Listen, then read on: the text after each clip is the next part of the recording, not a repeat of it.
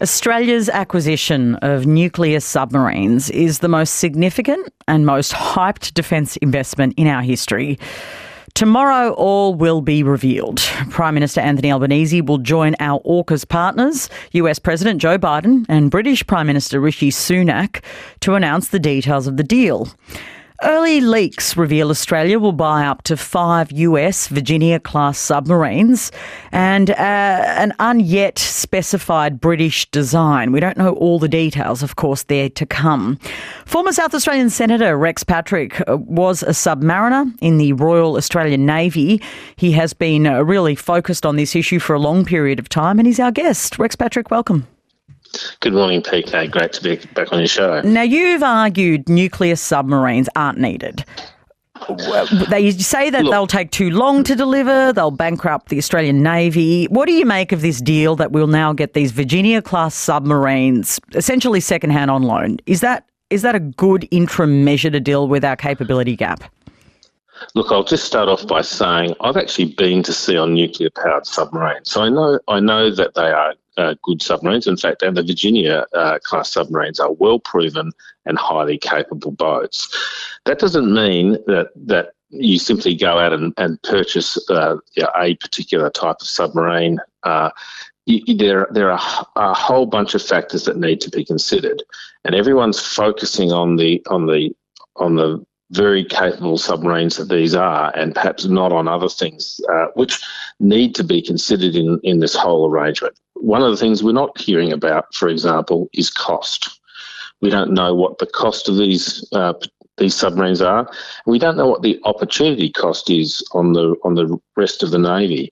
We've not heard anything about things like nuclear stewardship, who will be the regulator, how they will handle spent fuel waste, how they will deal with any operational waste that's occurring, where these things will be based. You know, we have an announcement or a leak coming out about Port Kembla over the last 24 hours. You've got to ask yourself, why are all of these things being held secret? There are clearly some genuine secrets in a nuclear submarine program, but tomorrow we will be presented with a fait accompli without having had any public debate at all on some really important issues. But we are having the public debate with respect, Rex Patrick. We've been talking about it for months. The government will reveal the detail tomorrow, and of course there, a lot of what you're talking about will actually be revealed.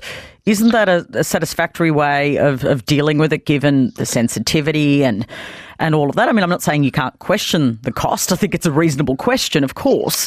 But given we do have this looming capability gap and there needs to be an immediate solution, getting these 5 Virginia-class submarines, isn't that a good deal for our country?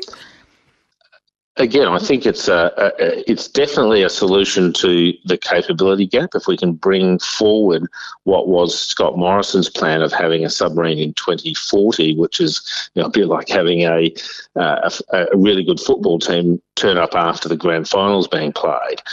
So this does bring forward the program, and that is a good thing.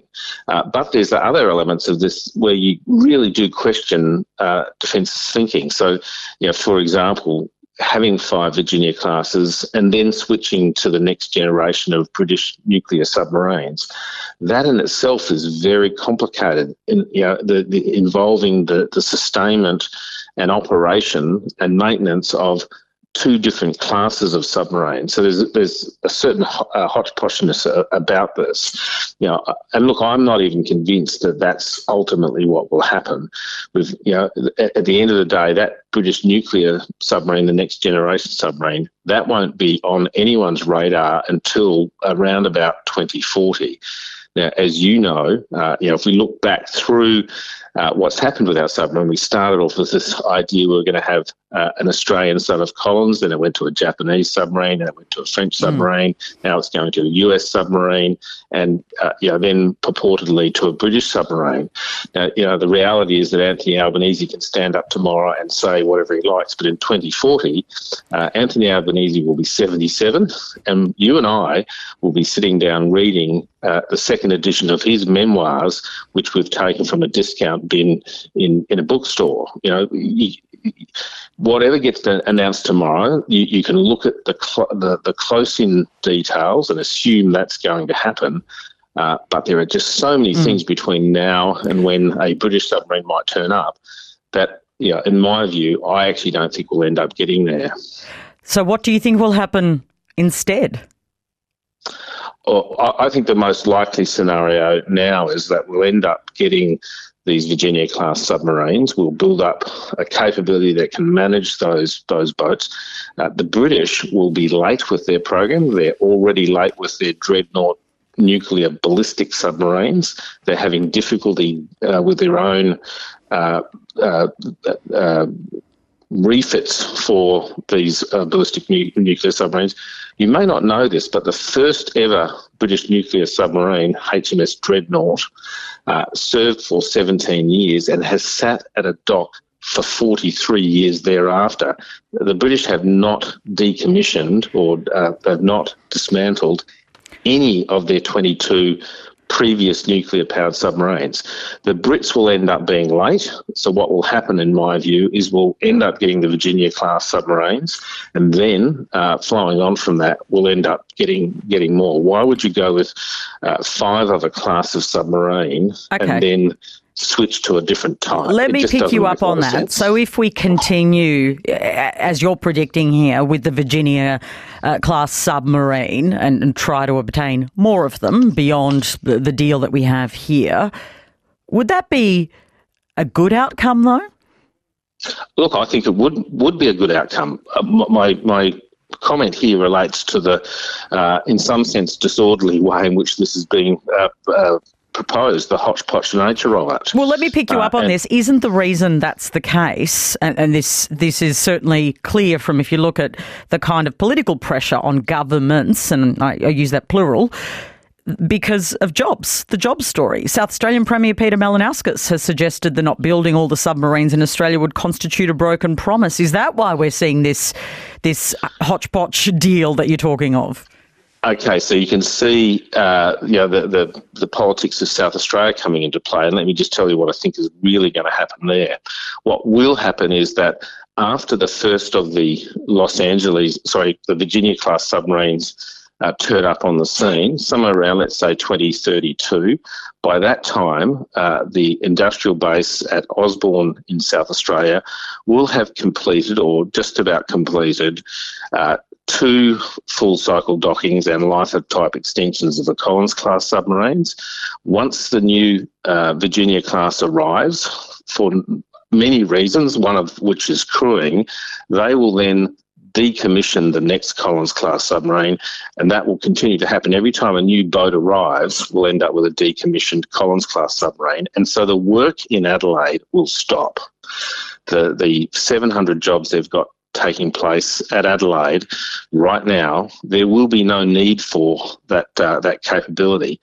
So that if we say that starts to happen in 2032, by the time we get a design to build out of the UK, say 2040, there will have been 8 years of no activity in Adelaide. So again, all of these details, we need to look past the excitement of what may be announced tomorrow to the details and really pull it apart. And again, you might say there's been debate that's been taking place, but I respectfully disagree. We don't know who the regulator will be. We don't know who will be handling the waste, whose responsibility that will be. Yet there are so many things we don't know about this program that we ought to have been discussing beforehand. I think you're right that we don't have many of these answers. I think my point was that we're about to get them. Does that not give us enough of that kind of debating period in your view? Is your issue that it's a fait accompli and that there is no process for review? Well, I'll tell you, when the government changed, I sat down with a cabinet minister in the new government and just talked about this particular program and its cost and the fact that it had a sort of delayed submarine arrival in 2040. And the minister I was talking to said, "How do we turn this thing off?